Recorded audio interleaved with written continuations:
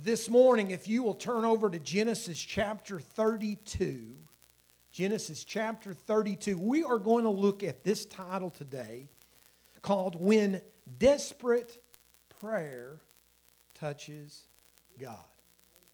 When we get to that place where we are just, God, you've got to move, something happens. There's something miraculous. We touch God. When we get to that place, when we say, Lord, nothing else is going to do it. It's got to be you.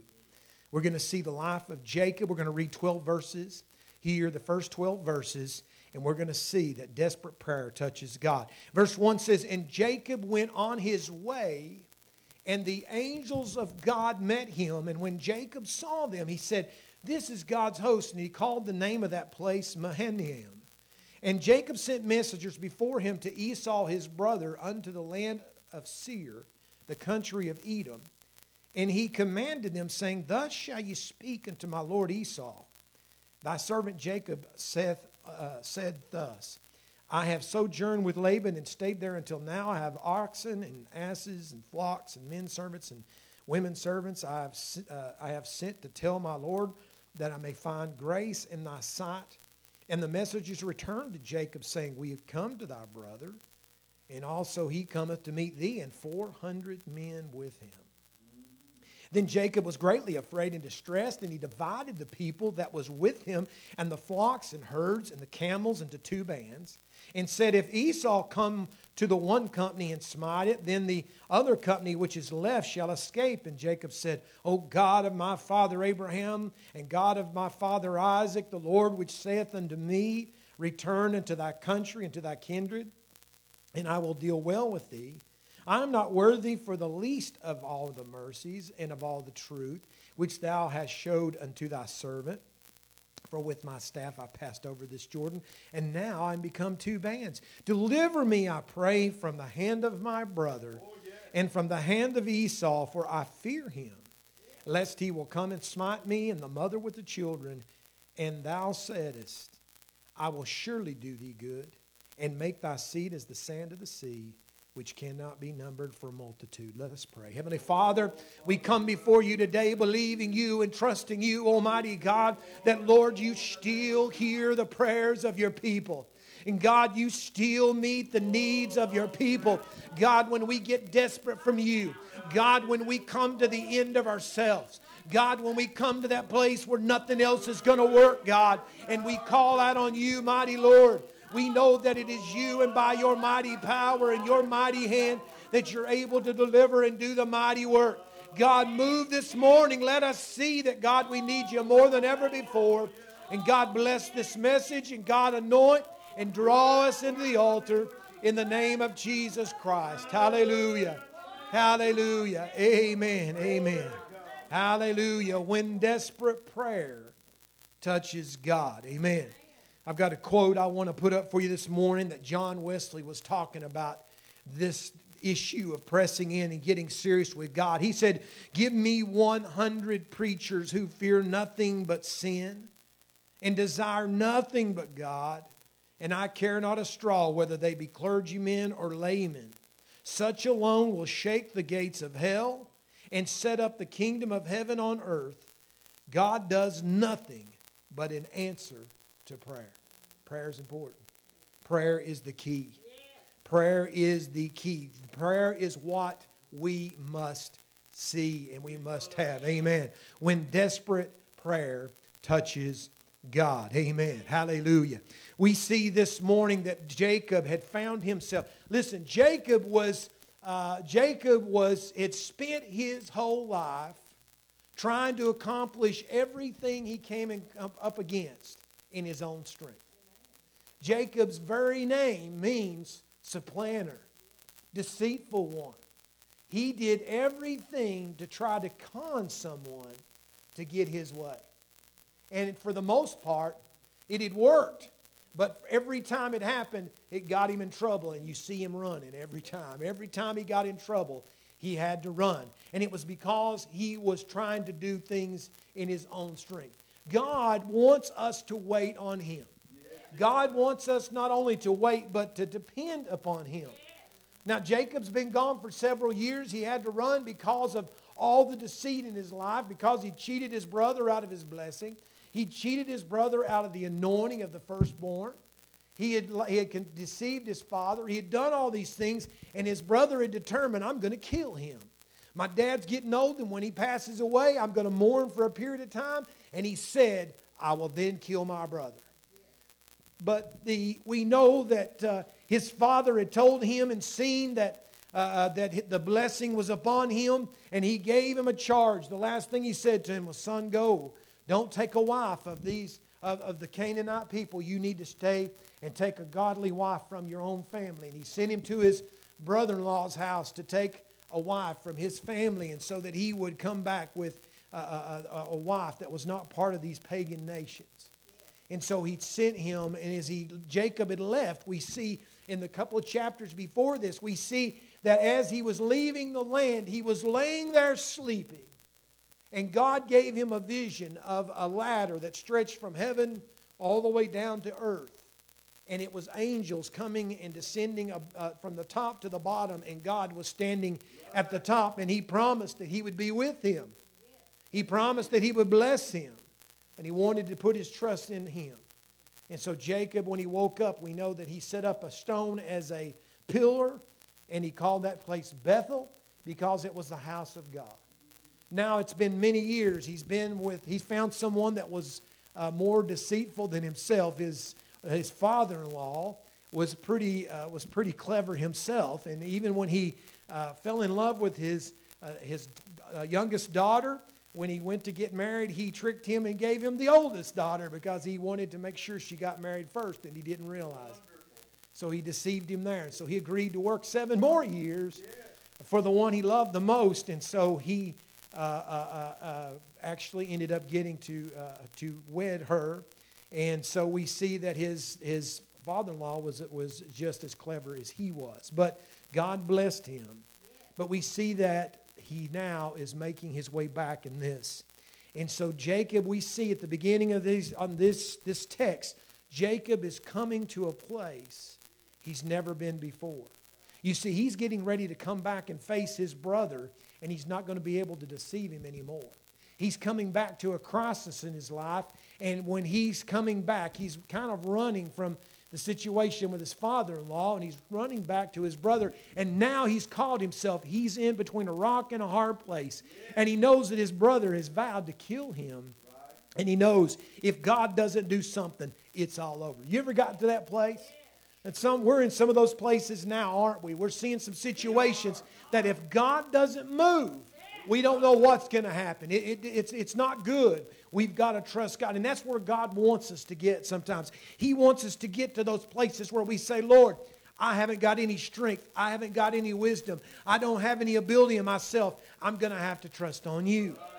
And so that's the way we should be that way all the time. But we sometimes have to get into that place. And so we're going to look at a couple of things today. That desperate prayer touches God.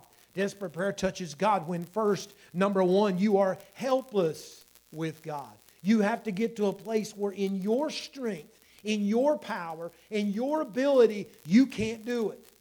That's the best place to be. If we learned to get there a lot quicker, we would save a lot of mistakes in our life, wouldn't we? We see in verse 11, it says, deliver me, I pray thee. He's praying to God. From the hand of my brother, from the hand of Esau, for I fear him, lest he will come and smite me with the mother, and the mother with the children. We see here that in his life that he realizes that his brother has been angry with him. He took things from his brother. He took advantage of him when he was hungry one day, and he took away his birthright because he was faint and getting ready to pass out, and he felt like he was going to die. And so he said, give me your birthright and I'll give you some soup. And so he traded, what good is it going to do me if I die? And we see there that he traded away his a blessing for that. And then we see that he had cheated him even out. He was supposed to be the one that when his father got old and the firstborn, he was supposed to put his hand upon him and declare blessing upon his life. So we know that Jacob even desired that, and he instead of letting God give it to him, He went in and deceived his father to look like his brother and to feel like his brother and to smell like his brother. And his father's whose eyesight was really bad, he just was deceived, and he put the blessing upon him. And we see that he had plenty of reason to be fearful of Esau, for Esau was a very violent man. And he knew that he would do what he said that he would do. But we see here that he was fearful because in himself he was helpless. In our lives, so many times we get to the places to where we can't do it ourselves. We can't fix it in ourselves. We don't have the ability to do it ourselves. And that's the exact place that we can come to God and say, just like that woman that had, not only Dad talked about the issue of blood, but that Syrophoenician woman that come to the Lord and said, my daughter, she's sorely vexed. Please touch my daughter. And he said, he kept pushing her back, and he kept giving her a reason to think that it wasn't going to be met. And she kept pressing in, and she kept pressing in. Why? Because she couldn't do it in herself. She'd done everything she could do in her own strength. She had no ability. Her daughter's life was too important. And she kept pleading with him. And she kept hanging on. And she wouldn't give up. And finally, we see that the Lord said, oh, I'm amazed at your faith. Your need is met. He met her need. Why? Because she was helpless before God. And she would never let go. Amen. Hallelujah. Hallelujah. Hallelujah. We see that God moves when we're desperate with Him and helpless before Him. You know what else? We see God move, and desperate prayer touches God when you are hopeful with God. Let me tell you something. Where's your hope? Is our hope in a man? Is our hope in a government? Is our hope in a paycheck that comes on Friday? Is our hope in someone that we can see? No, our hope needs to be in God. And when we get to that place where we say, Lord, I don't want my hope in nothing else but you, that is the place when God can move. Jacob had reason to have hope with God. We see first he had hope due to God's presence. It's something that it'll just really just kind of pass you by here if you don't watch it. If you'll remember when Jacob left that situation with Bethel, when he left, it was a vision that God gave him, and He let him know that His presence was there. And He let him see, as I told you, that as he left the land to go to Laban, we see that God gave him that dream and that vision to where he's seen the angels ascending and descending, and God promising to be with him. And God was saying, I'm here. My hand's on your life. I want to do things. And it was the first time that he said, God, if you'll be with me, if you'll bring me back in peace, I'll serve you. I will give you 1/10 of everything I have. He made a commitment to God because God revealed to him He's there. There's a supernatural world that we can't see. And God's at work in our lives. If we could only see it, what an amazing thing. But we see here, and if you don't watch when you're reading the first verse there I read to you, you'll just pass it right on by. But what an amazing thing. So he had a dream, a vision when he left. He's now come back. He's entering back into the land, the promised land, the land that he promised that he would bless and give to Abraham and Isaac and now Jacob. We see as he enters the land, something happens. In that verse 1, it says, in Jacob, he just left Laban, who put up a stone and says, listen, I'm fearful, basically. I'm fearful of your God. But let me tell you something. You've been deceitful to me, and I've been deceitful to you, and I'm raising up a pillar here between us, and this is kind of a boundary that says, don't you dare come back toward me, and I promise I won't dare come across this point to you. So it was a spot that says you need to stay on your side and I'll stay on my side. So we see that it says that he left him right before this verse. He's moving now toward his biggest fear in his life, his brother. And we see that God, who had left him and said, I'll be with you, is going to let him know one more time, I'm still here.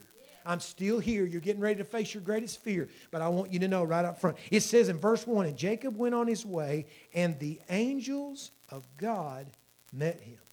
The angels of God met him. 4 words in the original Hebrew that says that God sent His angels and He seen them. This wasn't a vision.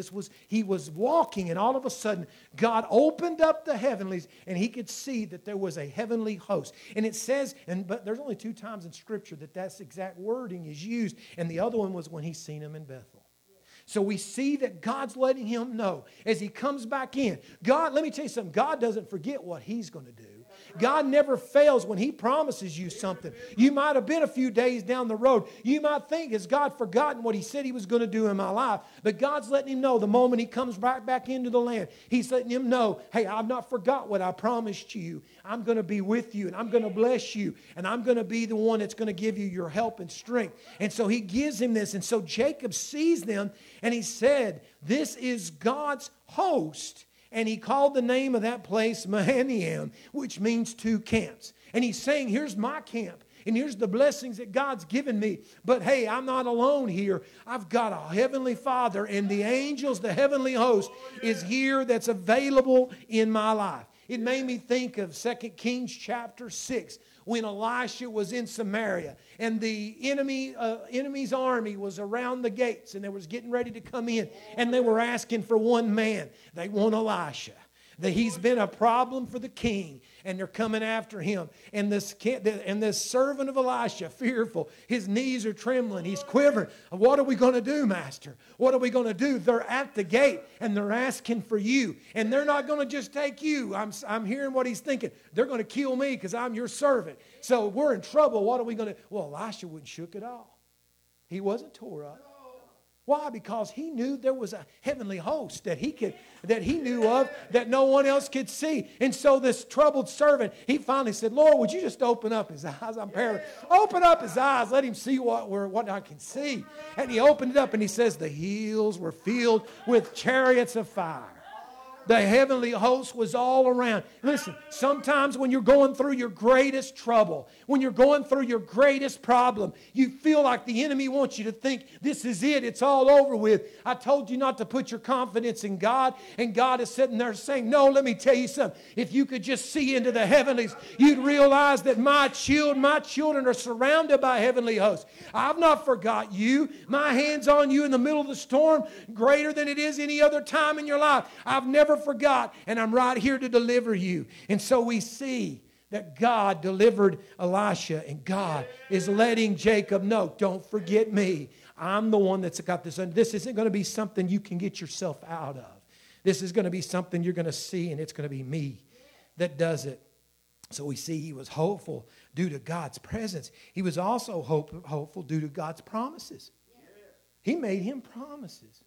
Wouldn't it be nice if God made us some promises? Oh, yeah. Well, he has. Yeah. Amen. This book right here is full of several thousand promises that God has made you and me.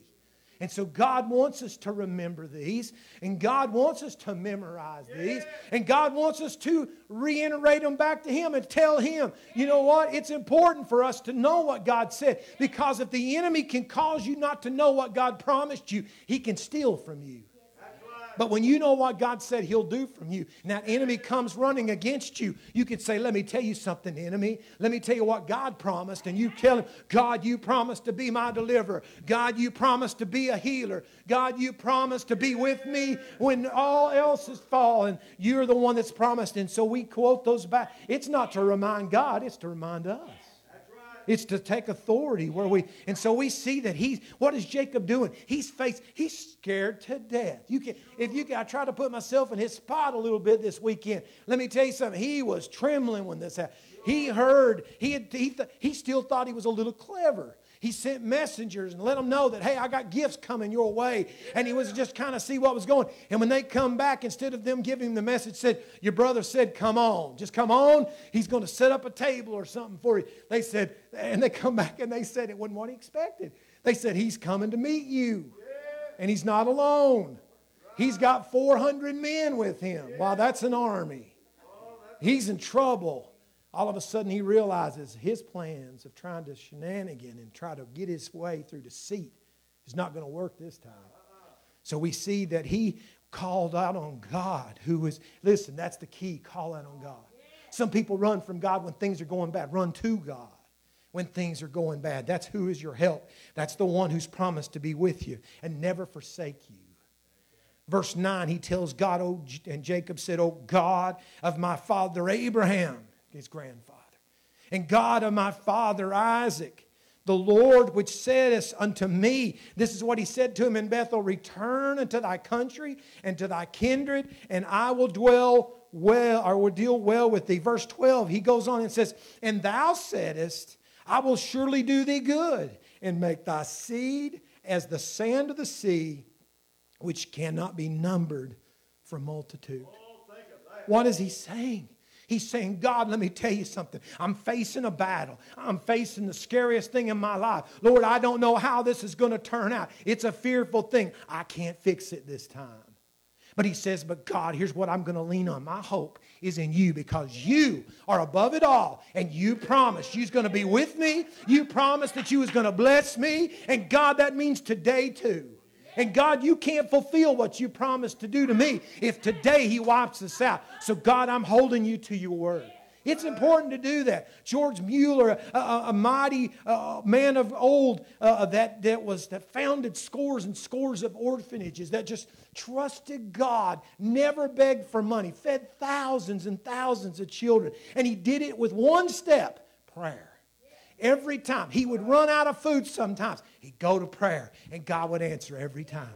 God did the miraculous in his ministry in those thousands of orphans, was able to see the mighty miracle working of God through this man. He made this quote. He says, I take the promises of the word and I argue with the Lord. Not in order to convince God, but to convince myself. He said, you see, as we repeat the promises God has so graciously given to us regarding provision, health, peace, salvation, understanding, guidance, direction, we are reminded of them ourselves. That's why we come to Bible study. That's why we take in the scriptures. The Word is our bank account. And we're far, far richer than we think. We need to learn that God is faithful. The enemy will come to you as he's come to me and as he's come to everyone else in this room. As he come to Jacob this morning. And we see that the enemy will come to you and say, no, that's not to you. These promises, it's not you. You're not worthy. You're going to see in a minute, he's going to admit that. I'm not worthy. And me and you, we're not worthy. You know what? Let me give you a fact. Let me save you a lot of worrying. God doesn't give you things because of how worthy you are. He doesn't give you things because just how good you are. He gives you things because of how good he is. And because of how faithful he is. And he wants us to trust and put our confidence in him so we can have hope in him today because he's given you promises. He gave him a couple of sentences and he held on and seen God move. God's given you thousands of promises you can hang on to today. And he's never failed yet. He's never failed yet. Hallelujah. You know, hope is very important. You know that? I read a little article about how important hope is. There was a researcher several years ago that did an experiment on hope with laboratory rats. He took 2 tubs of water and he separated them. And he took the mice and he put the rats and he split them up and he put them into 2 tubs. One of the first tub, he put the mice in or the rats in and he put them in there and they let them tread water and he didn't do anything else, just let them keep treading. And he watched and watched and after a short period of a couple of hours, everyone drowned. But there's something different in the other tub.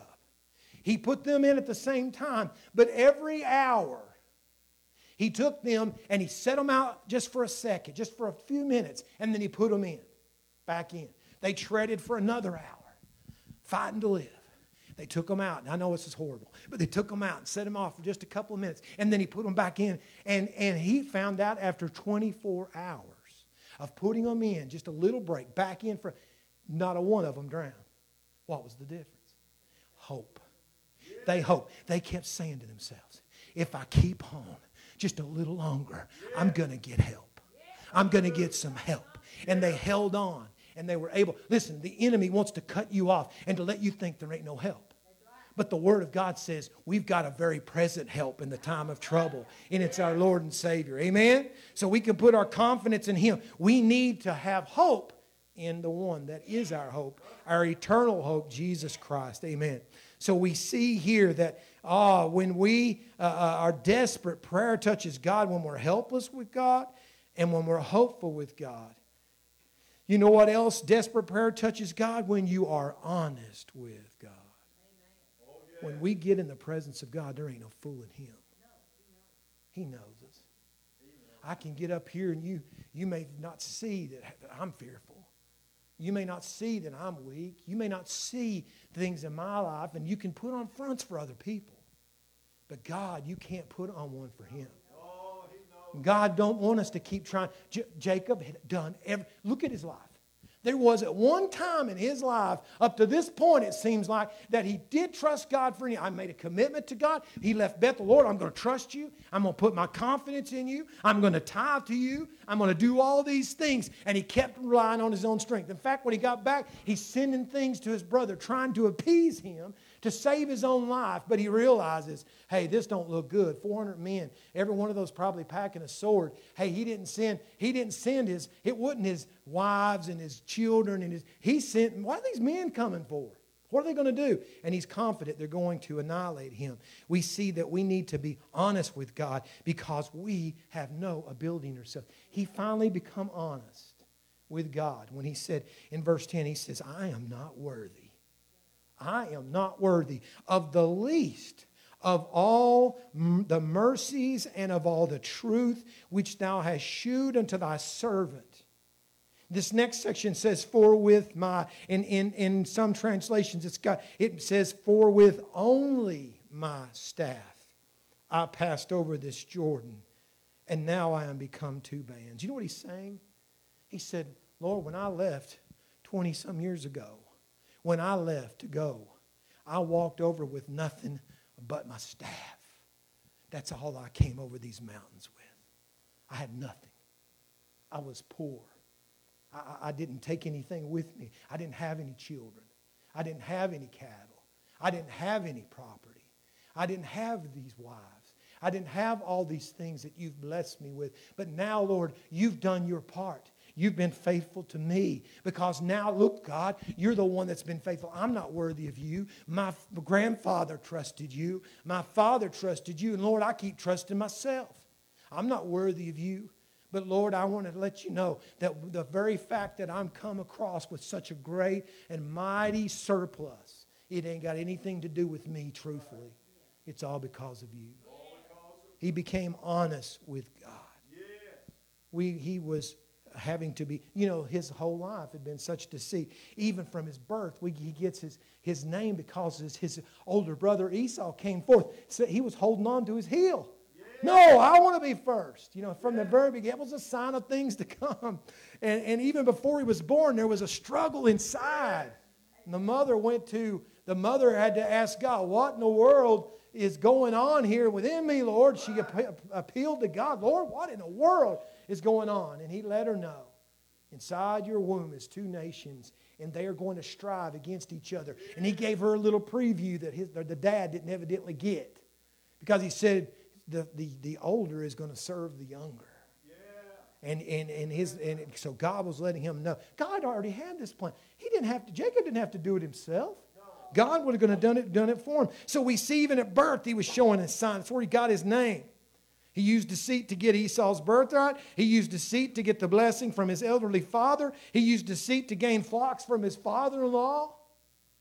He even used deceit to get him out of every single trouble he had gotten into. And he was trying to do it again. Do you know he was trying to appease and tried to connive? Even on this day, he sent over 550 animals to his brother to try. Maybe this will appease him.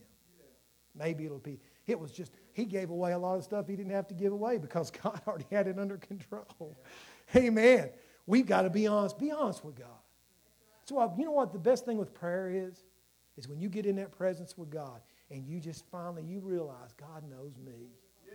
God knows me better than I know myself. And all of a sudden you just break down in His presence and say, God, I ain't worthy. I ain't nothing. Every good thing, and you start thinking of all the good things God's done in your life, and all of a sudden strength just feels, all of a sudden tears. Listen, we pray till you cry sometimes. Dig in there in the altar till God's presence comes over you so powerfully that God breaks your heart and you feel His presence so strong. And so we need to get in the presence of God and become honest with God so that God can move. So we need to be calling out on Him. Desperate prayer touches God. Amen. Hallelujah. Touches Him when you're helpless with God. You're hopeful with God. You're honest with God. And finally, desperate prayer touches God when you are holding on tight with God. You've got to get desperate and say, God, I ain't letting go. How many times has God been ready to do exactly what you wanted Him to do or needed Him to do? But we get up because I've been there too long. 3 minutes. 3 minutes. As a kid, it's why it took me so long to get through the Holy Spirit. When I was 12. I was 12. It took me a long time. But I got saved when I was 7. And went to youth camp at 12. And I'd learned, you can learn church. You ever know that? You can learn. You learn. Everybody else put their hands up. You put your hands up. And you go through the motion. People pray. You get down and pray. And then all of a sudden you learn, you're just kind of looking to make sure everybody's feet's still around you at the altar. We used to have a big old altar at First Pentecostal. And if you didn't want, you'd be there. Now, I didn't want to be alone. I wanted to make sure I wasn't the last one up. So you could learn how to go through it. Pray a little bit, think a little bit, look a little bit, and you can go through the motions. So when I got to youth camp on that first night, and everybody went to the altar, like 300, 400, 500 young people went to the altar. It was a big altar. And I was praying. And I went through my normal 3 to 5 minutes praying and stuff. And then I got up and I realized there's about 3 of us up and the rest were still down. And I went, wait a minute. Whoa, wait a minute. Something's different. These are young people. What are they doing? Why ain't they getting up? And then by the second night, I was in there with them. And the third night, I was getting hungry. And by the fourth night, I got the Holy Ghost. And so we've got to get in a place. There's times in your life, you got to get to a place where you get a hold of God and you say, I ain't letting go. I ain't letting go. You got to touch me. You got to meet this need. You got to do it. We see that all through Scripture. That woman with the issue of blood. I'm pressing through. I ain't going to quit till I touch Him. There's so many, even in our time, we know of many times when God moves when we get to that. But B.H. Clendenin, that was a mighty man of God. He passed away a few years ago, but when he was early in his young, maybe his 30s, 20s, 30s, he had a massive heart attack. And God told him that he was having a heart attack. And not God told him he was having a heart attack. He knew something was wrong. He was having some real problems. He was younger. He could have been 30s. I don't know what he was. But he said he felt like God said to him, you go to the hospital and you're a dead man. And he did something. I'm not telling you to do this. This is powerful. But we know that, but he said he felt like he needed to go to prayer. And he told his wife. Now, I'm telling you, my wife wouldn't have let me got through with this. She wouldn't have gone along with this. He told his wife, said, now listen, honey, I want you to take me over to this motel. And I want you to leave me there. And don't you come back till I call you. And, Lord, I'm going to go here and I'm going to pray. He took his Bible, nothing to eat, maybe some water. And he went. Told the motel, every day, just leave me some towels at the door. Don't bother me. He sat there and started reading that Word of God. He said the devil was telling him in his mind, they're going to smell something in that room in a few days. You ain't going to make it. You're a fool for doing this. But he hung in there and he said, I ain't giving up. I know what God said to me. He kept reading. 10 days later, he gets over, he's reading it, and I wish I could remember the verse. I should have. If I thought I was going to do it, I'd have looked it up. But he got to a verse in Psalms that's talking about that God's a healer and a deliverer. And he said he was laying there on that bed. And he said he read that verse that God said he was a healer and a deliverer. He said all of a sudden, I felt a hand as sure as day reached inside my rib cage and get a hold of that heart. And he said something squeezed that heart. And he said the moment he squeezed, he said, I knew I was healed. He said, I leaped up into the air. And he says, when I landed back on that bed, he said, I broke every slat in that bed. He said, I opened up the front door of that motel, and I'm running down the hall screaming, I'm healed, I'm healed, I'm healed. Years later, he had to have, for a life insurance policy for the church there, he had to have a physical. And so they did a complete physical on him. And this was like 20 years later. And they checked him out. And they come back, that report says, B.H. Clendenin, Bert's his name. Bert, you got the youngest heart I've ever seen. So we can see there's a scar where there's been something before, but you got the youngest heart I've ever seen. He said, well, it's only 20 years old. That's why it's so young. He said, the Lord healed me. Amen. And it wasn't his heart that took him out. In his 80s, that's not what took him out. Amen. We got to get to a place where we hang on. God's looking for people that will say, Lord, I'm depending on you. And I'm not going to trust anything else but you, and I'm not going to let go. It says in verse 22, it says, and he rose up that night, and he took his 2 wives and his 2 women servants and his 11 sons and passed over the ford Jabbok. And he took them and he sent them over the brook, and he sent over that he had. And what was left, and Jacob was left alone. And there wrestled a man with him until the breaking of the day. And when he saw that he prevailed not against him, he touched the hollow of his thigh. And the hollow of Jacob's thigh was out of joint. And he wrestled with him. And he said, let me go, for the day breaketh. And he said, I will not let thee go, except thou bless me. He didn't know. Listen, this is really a phenomenal passage because it's dark. He sent his family and over everything that he had. Now he's at the final stages. He knows in just a few hours he's going to face his brother. He's almost inside. And so he's left there and he knows, I've got to get a hold of God. Something's got to happen. I'm going to have to press in. Something's going to happen. And he sent everything that he had across and he's left there alone. And little did he know how powerfully God was going to show up. It says, and the word here is there wrestled with him a man.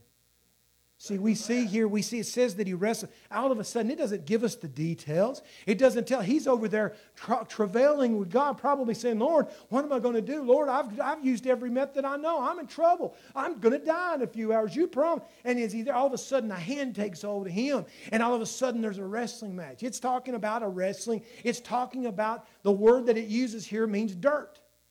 They're on the ground. They're rolling. You ever wrestle around a little bit? Boys knows all about what I'm talking about. Man, I'm telling you what, I used to do a lot of that stuff when I was younger. In fact, I got in big trouble when Dad come home a few times and found us locked up. But you like to get dirty and wrestle around and pin somebody down and make them beg to let them up or beat on them or whatever. I understand. He's wrestling, but let me tell you something. Boy, he's got a hold of something. He doesn't. I mean, this. And some writers say that this could have lasted for 6 or 7 hours. I can't imagine how unbelievably tired he is. And he's hanging on, and he's fighting, and he's wrestling. But now something's different. You know what? You ever been in an altar when that felt like what you were going through? You're wrestling. You're calling out on God, Lord, I've got to touch. Lord, you've got to move. God, there's a struggle going on inside of me, and I don't know what I'm going to do. Hang on. Don't let go. We see that he kept wrestling. All of a sudden, he determines. You know what he determines? That he's got, what's holding on to him and he's holding on to is not just a man. Because when it comes dawn and the sun is just beginning to rise and he's just enough light, we're going to be able to see each other. Finally, this man that he's wrestling with says, let me go. For sun is getting ready to come up. I will. And he says that when he touched him, it didn't say he hit him. It didn't say he twisted him. He just touched the ball joint of his thigh. And just with a finger, his thigh was out of joint. All of a sudden, he realized, this is no normal man that I'm fighting with. This has to be a heavenly host. This has to be God that I'm dealing with. And then we see that instead of, he has no power now. He has no power to wrestle and fight anymore. You know the only thing he can do? He can't stand up on that leg. He can't use that leg. He's now powerless. But all he can do now is hang on with all of his might. And he's saying, let me go. And he's saying, I will not let you go unless you bless me. Because across that river, I'm done. I know who you are now. I know who you are. I seen you earlier. I seen that you were here. And now you're here again, and I'm here with you. And Lord, if you're letting me touch you, that means you can bless me. And God, I'm not going to let go of you until you do the miraculous in my... Lord, if I let go, I either die here or I die across that river. And he died to himself there. all of a sudden it's no more in myself. It's no more what he can do in himself. He needs a heavenly God to help him. And he held on. And that's the point he needed to get to. He could have got there a whole lot earlier. He could have got there a lot earlier. But it took him that many hours to get done with himself. And to get to the place where he just said, Lord, you got to touch me. And we see that God responded when he did this. I'm about done. It says in verse 27, it says, and he said unto him, what is thy name? You think he didn't know his name? He did.